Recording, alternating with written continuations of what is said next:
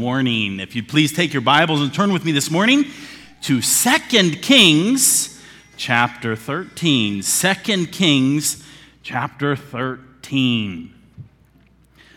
How many of you could name one thing about a guy named Hazael? One thing about a guy named Hazael. Oh, I thought, boy, I better not do too much review today, but I guess I have to do lots of review. We've heard of Hazael. Elijah, what's one thing you know about Hazael? He was anointed by Elisha. Very good. He was anointed by Elisha for what? Anybody know? Nobody remembers? Brother Ray?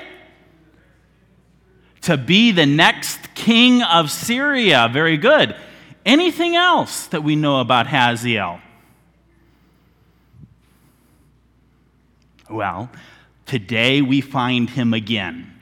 In 2 Kings chapter 13, he pops up, and we see him in history. It's fascinating, some things we can learn about this king.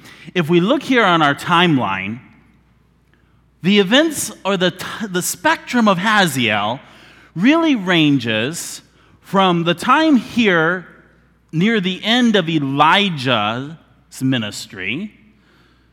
So is this going to move? Bear with me just a moment.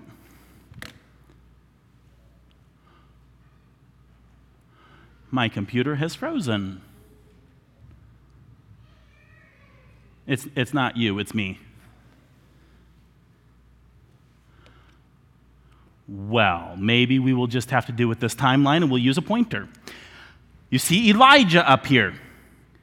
It was in Elijah's ministry that God told him that he was supposed to anoint Hazael to be the next king of Syria. It didn't happen right away, but it happened somewhere in the time of Elisha, right around this time here. And Hazael, king of Syria, who's not on this timeline, he continues, and so he's first mentioned here as needing to be anointed, and he continues all the way. This guy's name here is Joash, which is, by the way, the same as this king's name, so don't confuse the two. Joash of Judah and Joash of Israel. And continues all the way to the end of Elisha's reign. And it's still not working. Nathaniel, could you take this and do a force restart for me if you could? So that's where we're at here. Elijah all the way through the end of Elisha, and it's during the reign of Joash. So we're here, and we have come to 2 Kings chapter 13. 2 Kings 13.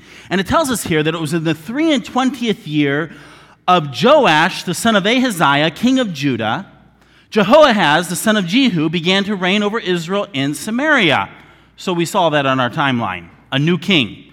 So down in the southern kingdom, we have these different kings, and in the northern kingdom, we have different kings coming to power. And here we have now a new king. A new king. Well, he comes after Jehu. And Jehu, remember, we don't know a lot about him, but he's the guy who was actually fighting against Hazael, and he came back to the capital city, and when he came back to the capital city, it was for the goal and purpose of assassinating his king. And that's exactly what he did, and he usurped the throne. He became king at that time over Israel. And if you look here, it tells us that Jehoahaz, he reigned 17 years. And you see it says in verse 2, he did that which was evil in the sight of the Lord, and followed the sins of Jeroboam, the son of Nebat, which made Israel to sin. He departed not therefrom. Does anybody remember Jeroboam, the son of Nebat? What was his sin? What did he do that caused Israel to sin? Does anybody remember that? Besides Elijah? I wanted to show you a picture and see if you knew. Virgil, or Hannah? You're right. He set up golden calves in Bethel and Dan, and he told the nation of Israel, these be the gods. This is Jehovah. Golden idols, golden calves, graven images. He said was their God. He said not only was their God, he said they were Jehovah. Well, that sin has continued to plague Israel over the years, over and over and over. And for just a short time, Omri and Ahab, they went and forsook these gods, and they went and served Baal, which wasn't much different, really. But this one here at least had the name of Jehovah, which again, a lesson in all times.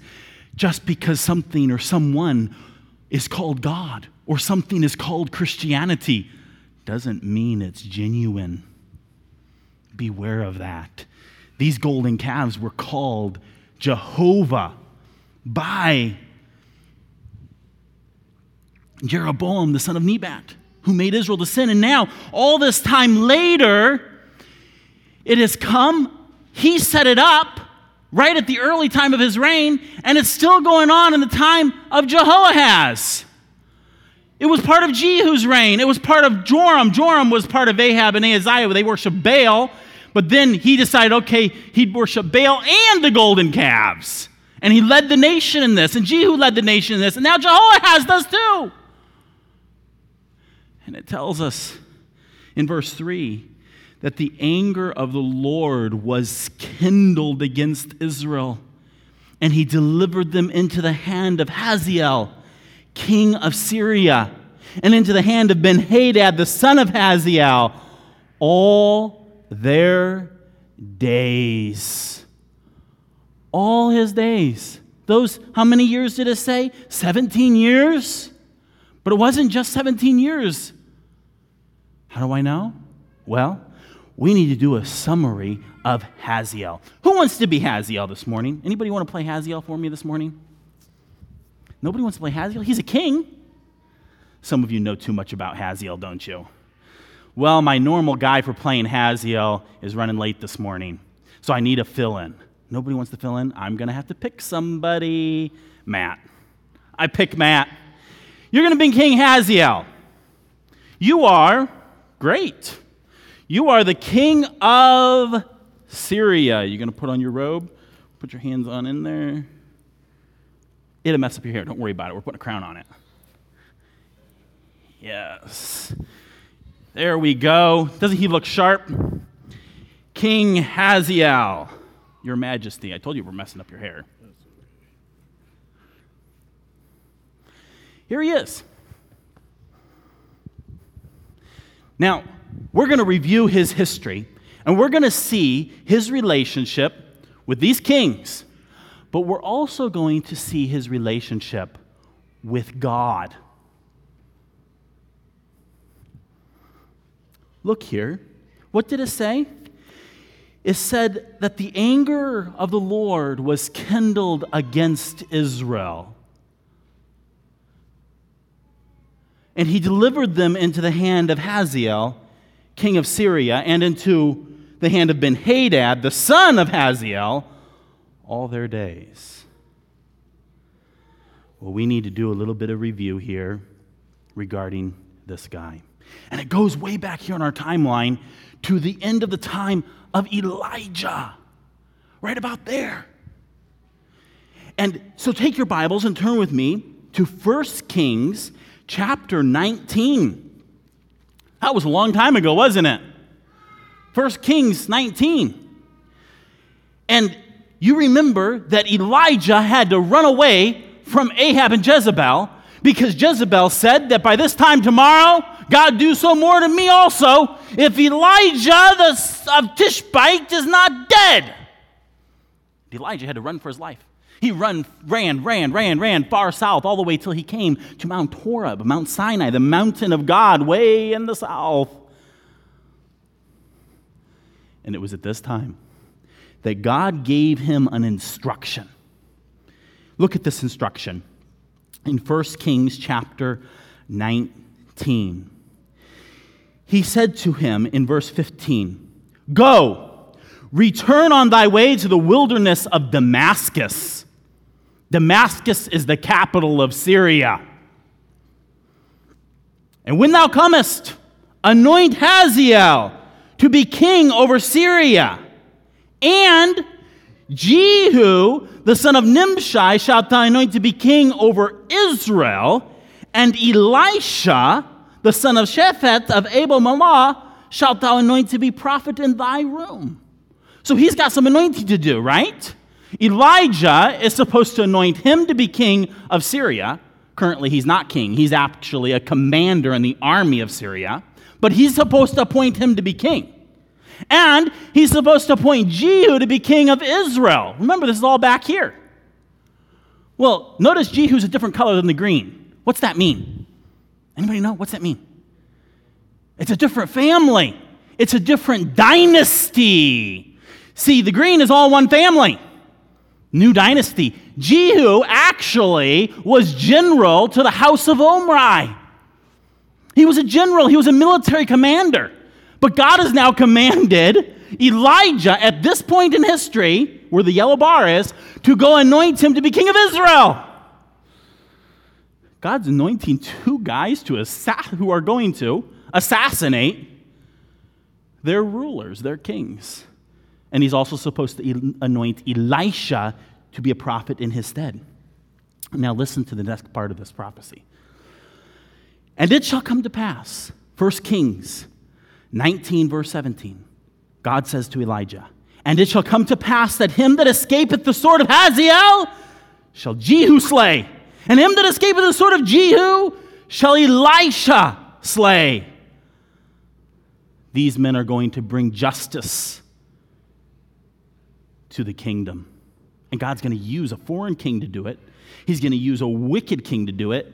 And he's going to use a prophet of God to do it.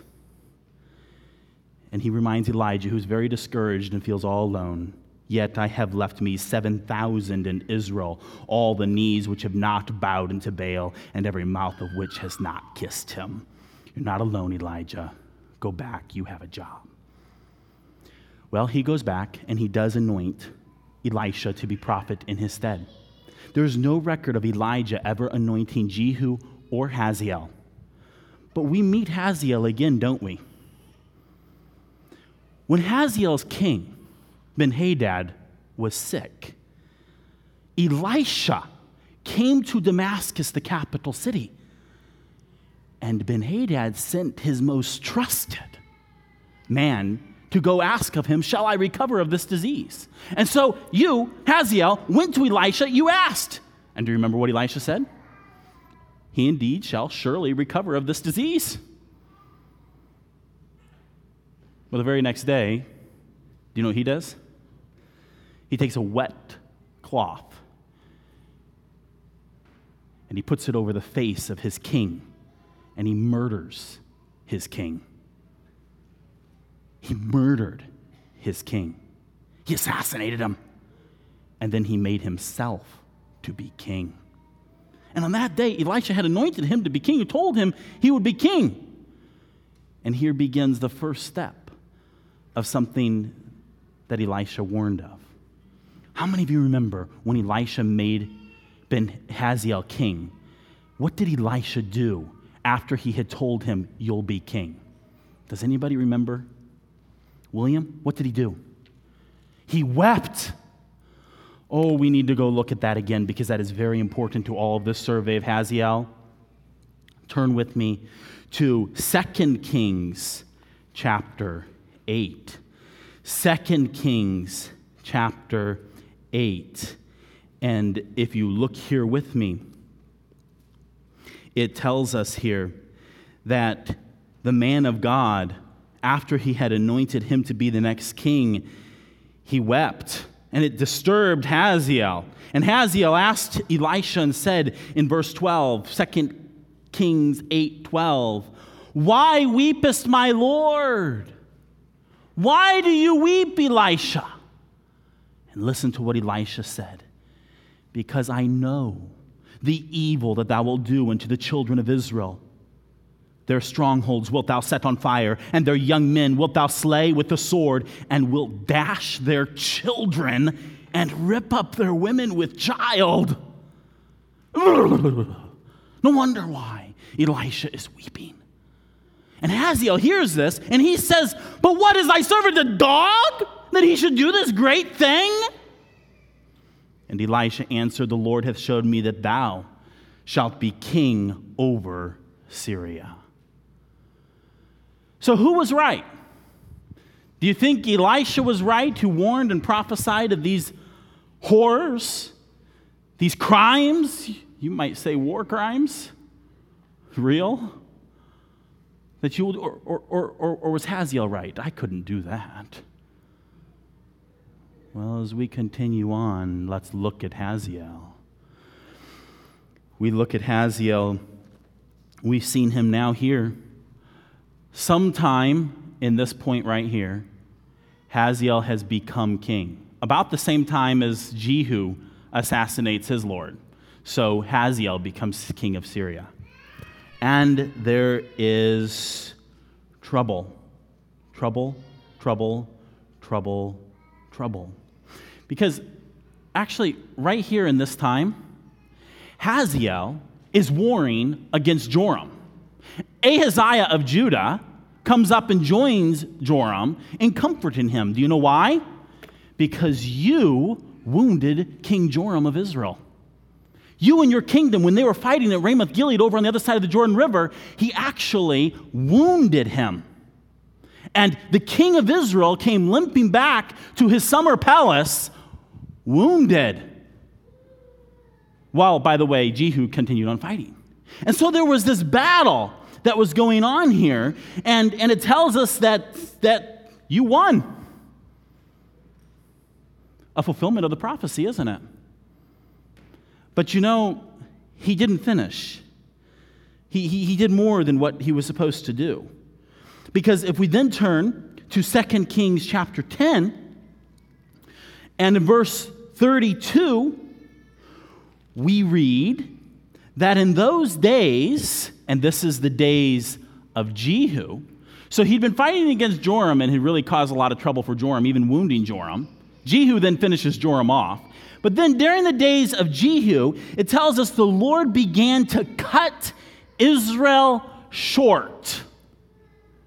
And Hazael smote them in all the coasts of Israel, from Jordan eastward, all the land of Gilead, the Gadites and the Reubenites and the Manassites, from Arnor, which is by the river of Arnon, even Gilead and Bashan. Now, if you know your geography, that means that all of the northern kingdom he subdued. He crushed them. He conquered it all. From the Jordan eastward, that whole region over there, he crushed it. Modern day Golan Heights, by the way.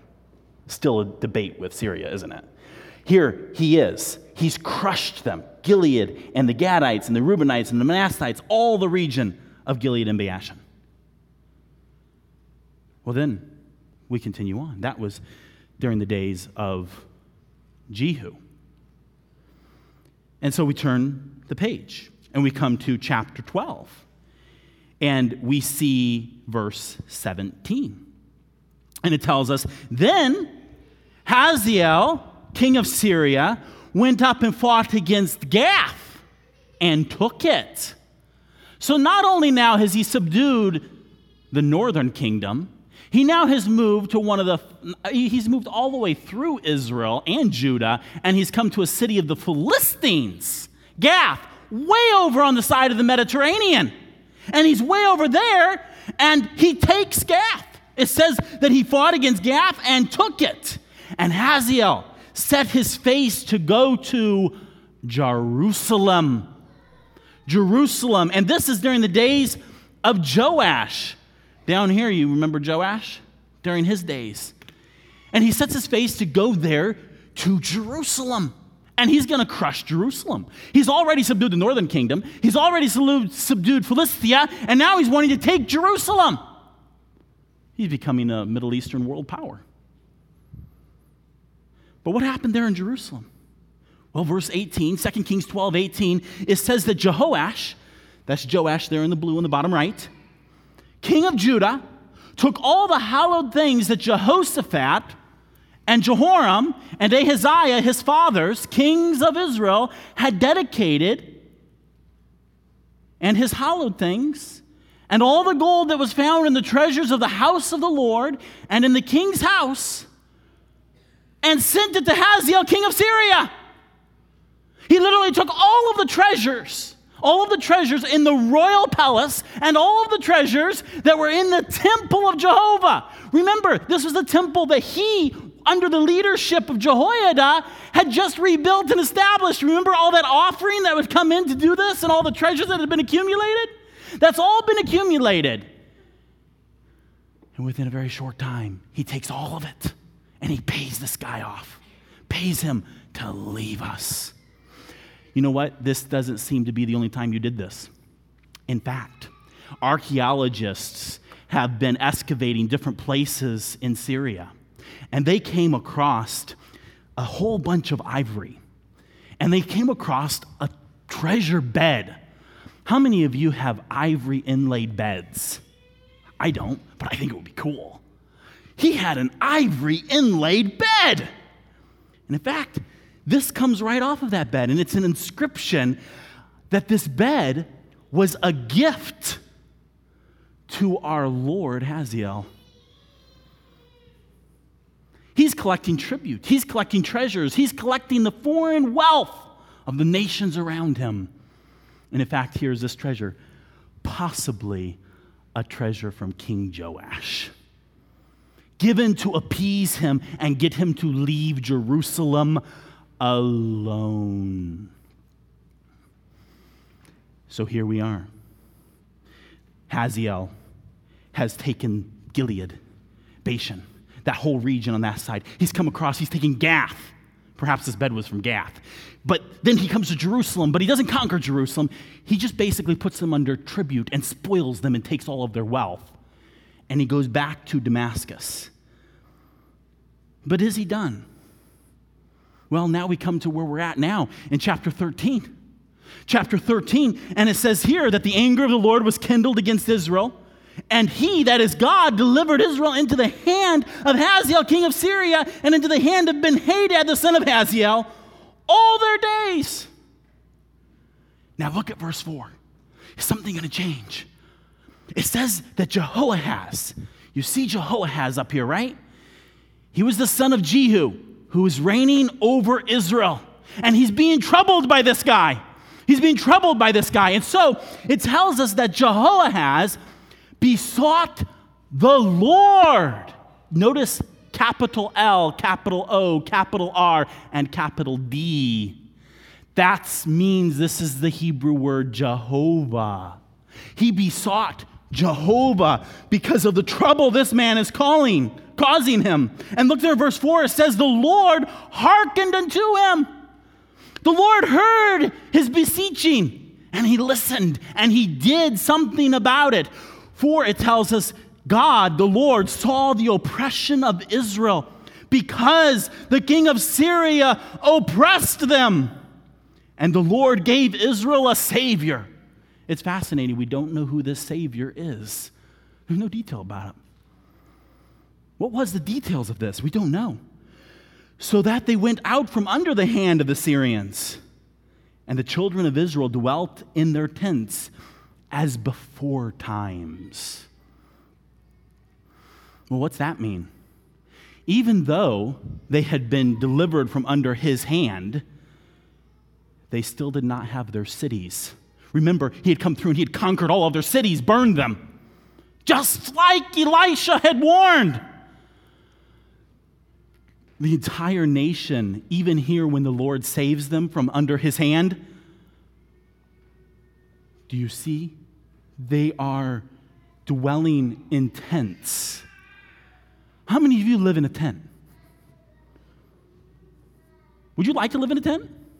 My kids want to set up a tent and want to sleep in a tent. Yeah, I don't think you want to live in a tent. But you know there are people all around the world who live in tents? Do you know why? Not because they want to. because guys like Hazael has come through and taken their homes or destroyed their homes, threatened their lives, and they have had to flee and live in tents. This description here of these who are dwelling in tents are describing two different groups of people. One is soldiers who are living in their tents, moving from place to place. And the other description is of refugees. The entire land of Israel has become a mass of refugees fleeing from one place to the next place to the next place to stay away from him. They're dwelling in tents so they can quickly flee and get away from Hazael.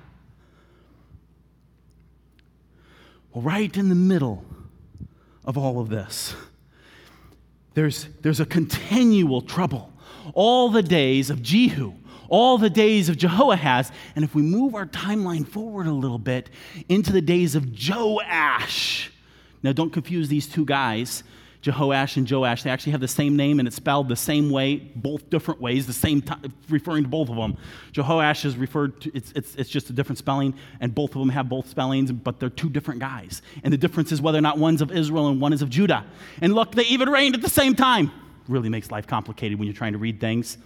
And as I've suggested before, take your Bibles and you use one color, a pen to underline one king's name, and another color for another nation's name has helped me. But here we see this. And now we've come to about the end of Elisha's time. And the nation is a disaster. The nation has been impoverished by this guy. The nation's fortified cities have been burned by this guy. In fact, as we continue to read, as the narration continues on, there is a description given here of all this before time. And it describes Hazael as causing so much trouble that the land and the people, it says, is like the dust of the threshing floor. Does that give any pictures to you? The threshing floor is when they take in the grain with all the chaff with it, and they take it and they cast it up, and then they take it so that the wheat falls, and they collect the wheat, but then the chaff floats away. This guy caused so much havoc and trouble, it made people not even feel like the worthless shaft, but just the little specks of dust that would float away. That's how he scattered them. He made them utterly helpless, utterly weak. Just like Elisha said.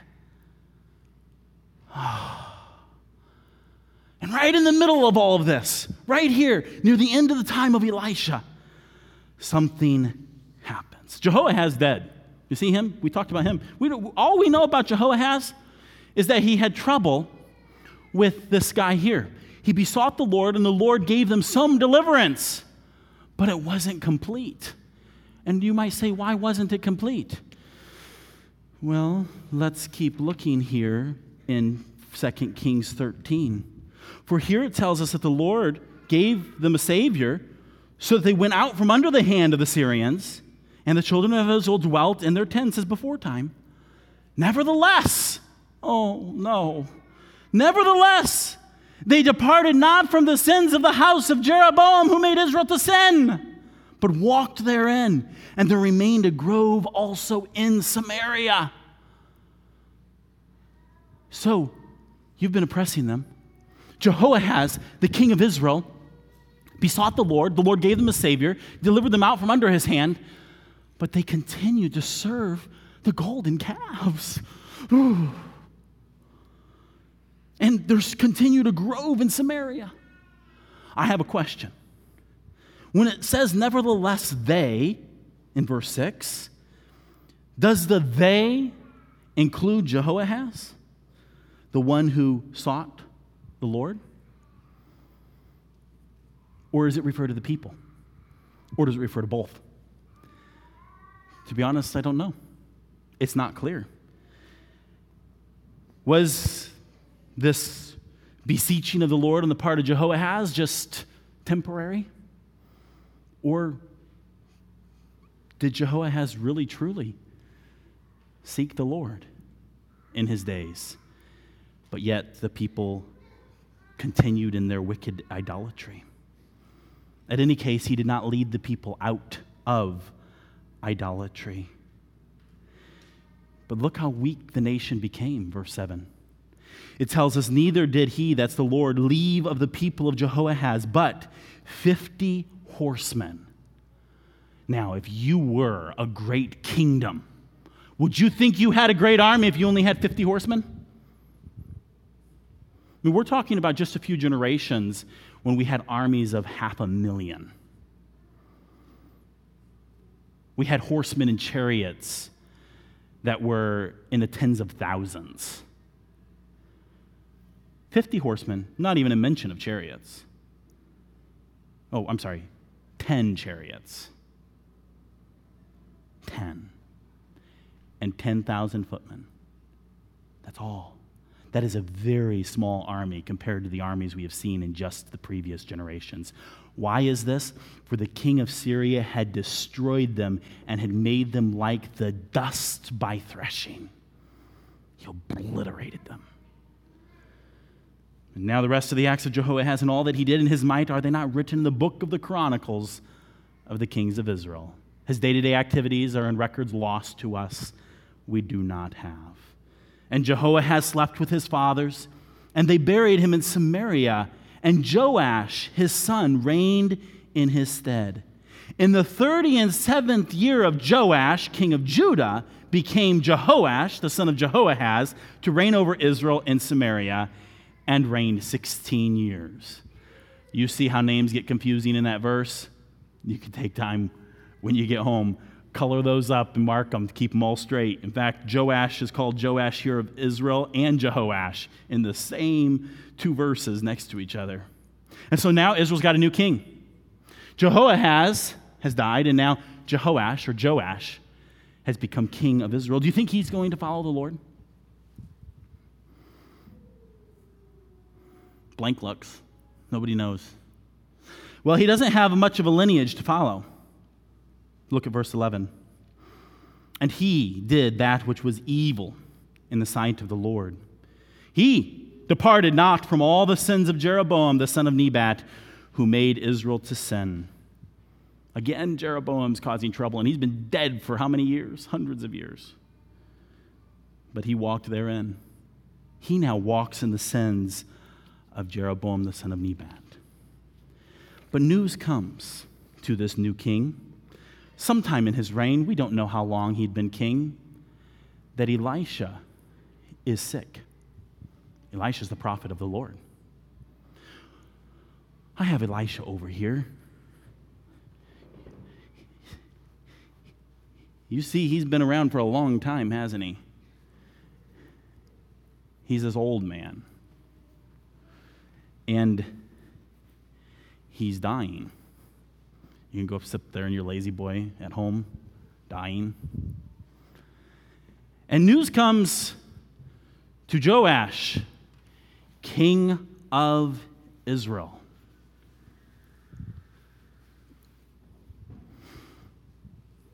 Elisha, he's on his deathbed. He's dying. And so Joash, the king of Israel, comes to Elisha. And by the way, this sickness of Elisha is the sickness that tells us whereof he died. And Joash, the king of Israel, came down unto him and wept. And I wonder why. Why did Joash weep? He's a man who worships the golden calves that Jeroboam set up. Does he love the Lord? Does he love the Lord's prophets? Why? Why does he come and why does he weep? And listen, as he weeps, he cries out and he says to him, "Oh, my father, the chariots of Israel and the horsemen thereof." That's an honor, especially considering the fact that you've lost all your chariots and your horsemen. It was a term of honor, though, for Elisha, recognizing that he was a representative of God And it's not the first time the phrase has been used for him. It was also used by Elisha of Elijah. And so here he comes to him and he cries out to him with these terms of honor and esteem. And then Elisha tells him to do something strange. Take bow and arrows. So he goes and he gets a bow and arrows. And he brings them, the king of Israel, to Elisha. And Elisha says to him, Put thine hand upon the bow. So he puts his hand upon the bow, and you know what Elisha does? He puts his hand upon it, and upon the king's hands. And then he says to him, Open the window eastward. So he goes and he does just that. He opens a window.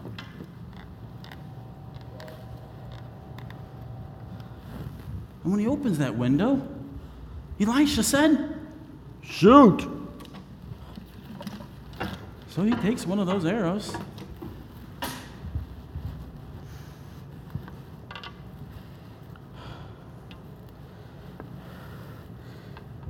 Shoot!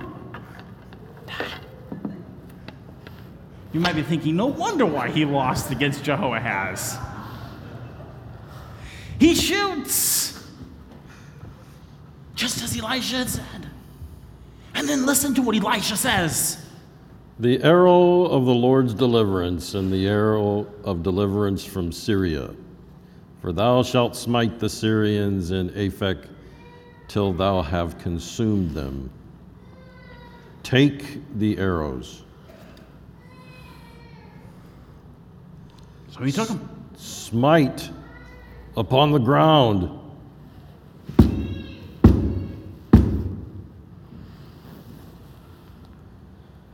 Thou shouldst have smitten 5 or 6 times. Then hast thou smitten Israel till thou hast consumed it. Whereas now thou shalt smite Syria but thrice.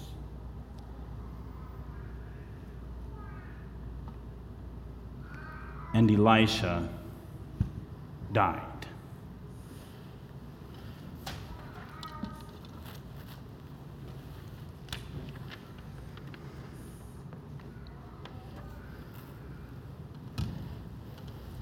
The prophet is dead. What was going on here? Remember, this is the very prophet who prophesied that you would destroy Israel. He wept over it. And now on his deathbed, he tells the current king of Israel, you will smite him. But you see, Joash is kind of, You know what's going on here? It's not directly stated, but it is strongly implied. He doesn't believe it. He doesn't believe it. Kind of like you saw that arrow. I think the real Joash shot better than that, but you know, he kind of feels like that, I think, in relation to Hazael. Am I going to get Hazael? And oh, by the way, it's not just Hazael anymore. Hazael now has a grown son who is acting like king named Ben-Hadad. There are 2 of them.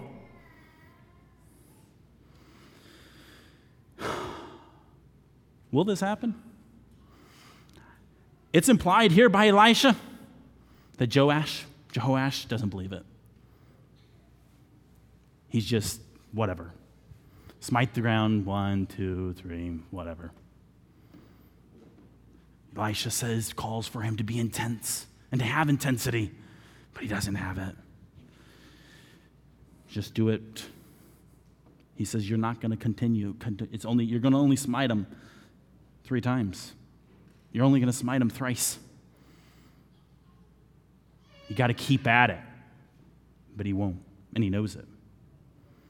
And so Elisha is dead. And they buried him. We going to bury your dad? I'm sorry, your Elisha prophet. You want to just go over there and be dead? Well, imagine this is a tomb over here. A dead man walking, getting in his own tomb. You have to imagine he's dying. All right. So they bury Elisha. Now, what's about to happen is very, very weird. And I need some volunteers. Who wants to be a volunteer? This is a really fun job. Did I see William duck down behind the pew? Oh, this is a fun job. Micaiah did too. I think I ought to pick both of them. Come on, guys. Come on. Let's see. Who wants to help? You know what we're going to do? You see this guy here? You know who he is? He is, come on up here, buddy. This guy is a dead man. Be dead. What do we do with dead men?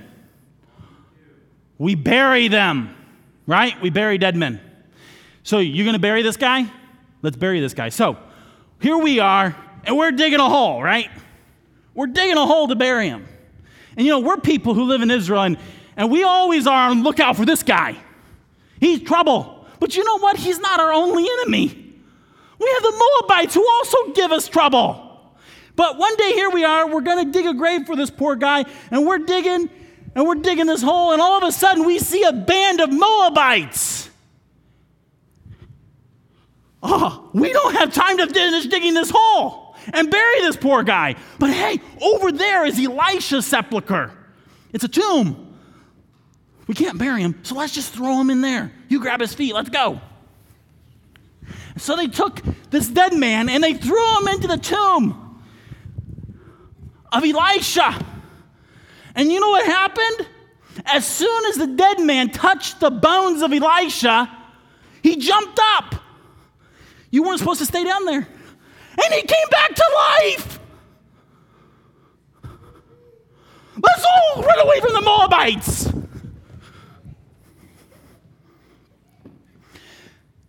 Now I have a question. This is a really fascinating account. Even Elisha's bones have power to resurrect. Elisha has raised people from the dead. And now even he's dead. And God is using him. Why do you think it's recorded, he ever even recorded? And why do you think God did this? And why do you think it's recorded here? You know what? I'll bet you this story about you rising from the dead when you touched Elisha's bones, pointing. I'll bet you news of that spread real fast. I mean, imagine, everybody knew this poor guy here had died, and you went to his funeral, and they were lowering him. Oh, they were still digging the hole. I don't know how many people were at that funeral. But everybody, I'm sure, started talking about it. Here, the dead man alive. He was high. Do you know one main significance of this? And why I think it's recorded here? It's for you. For you to know that what Elisha has said is true. You see, God wanted to use you to do something very special. He wanted to use you to judge Hazael.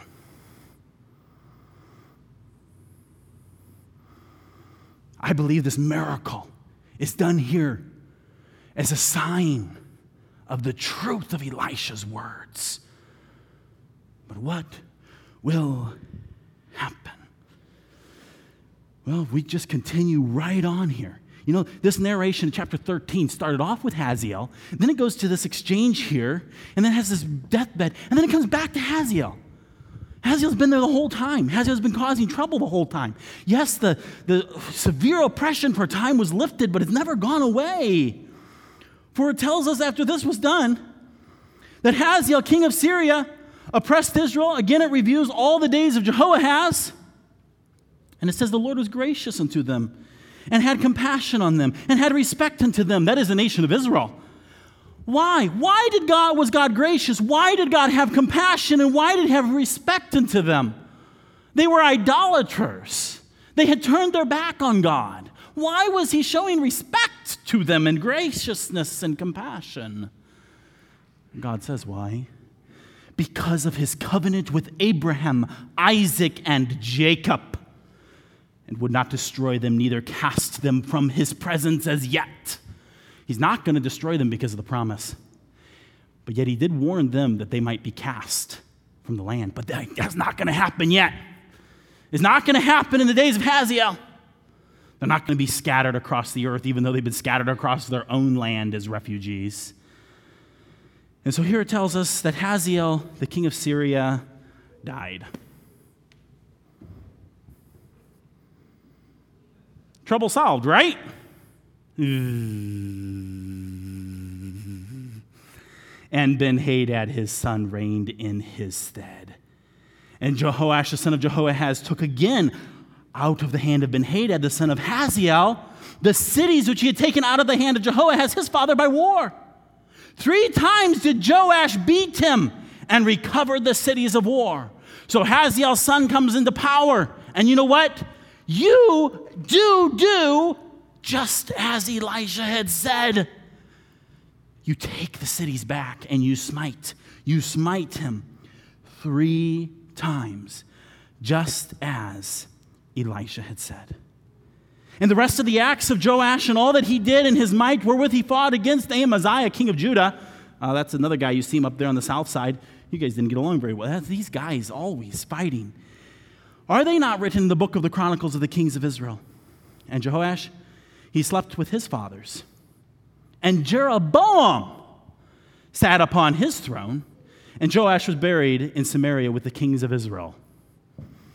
Joash, why did you name your son Jeroboam? Do you guys recognize the name Jeroboam, right? Jeroboam's the first king. He disappeared from this timeline. He's the first king up there who set up the golden calves that made Israel to sin.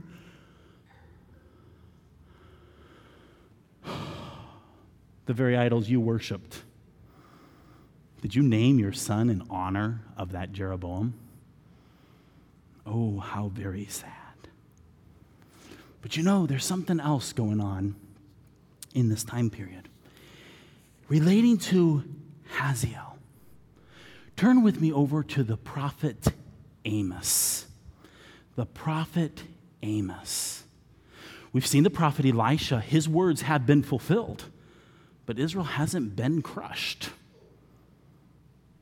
Syria hasn't been crushed. What shall happen? Well, in Amos chapter 1 and verse 1, we read this. The words of Amos, who was among the herdmen of Tekoa, which he saw concerning Israel in the days of Uzziah, king of Israel, in the days of Jeroboam, the son of Joash, king of Israel, 2 years before the earthquake.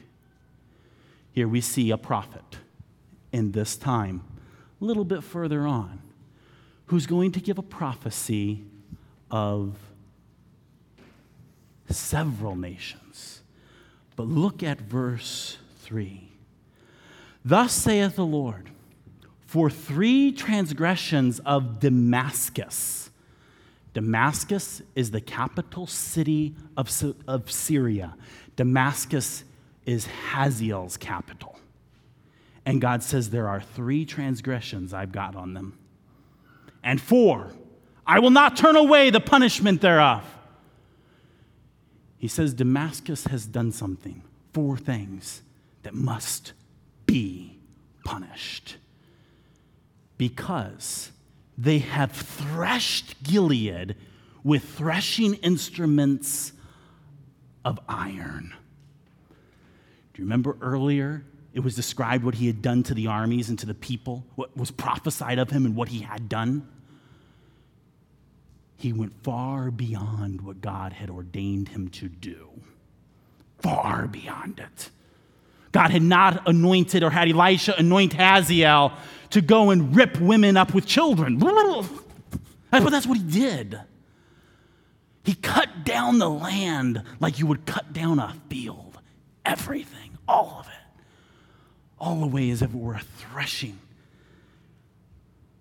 And you know what God says? I will send a fire into the house of Hazael, which shall devour the palaces of Ben-Hadad, the son of the king of Syria. God says that what he did, I will judge. This is very important for us to recognize, because if we look and see all through all this account of history, we see at the beginning that God prophesied. What did he say to Elijah? And when he sent him to go, he told him that you're going to anoint him. And remember, he said, he that escapeth of the sword of Hazael shall Jehu slay, and him that escapeth the sword of Jehu shall Elisha slay. Nobody even escaped the sword of Hazael. There's no record of Elisha ever having to do any executions of justice and righteousness in the land. Because this man, Hazael, went far beyond what he had been ordained to do. You see, God holds him responsible. Yes, God used Hazael to bring righteous judgment upon Israel, but Hazael went far beyond what God had appointed him to do, bringing abuse and torture and misery in the land.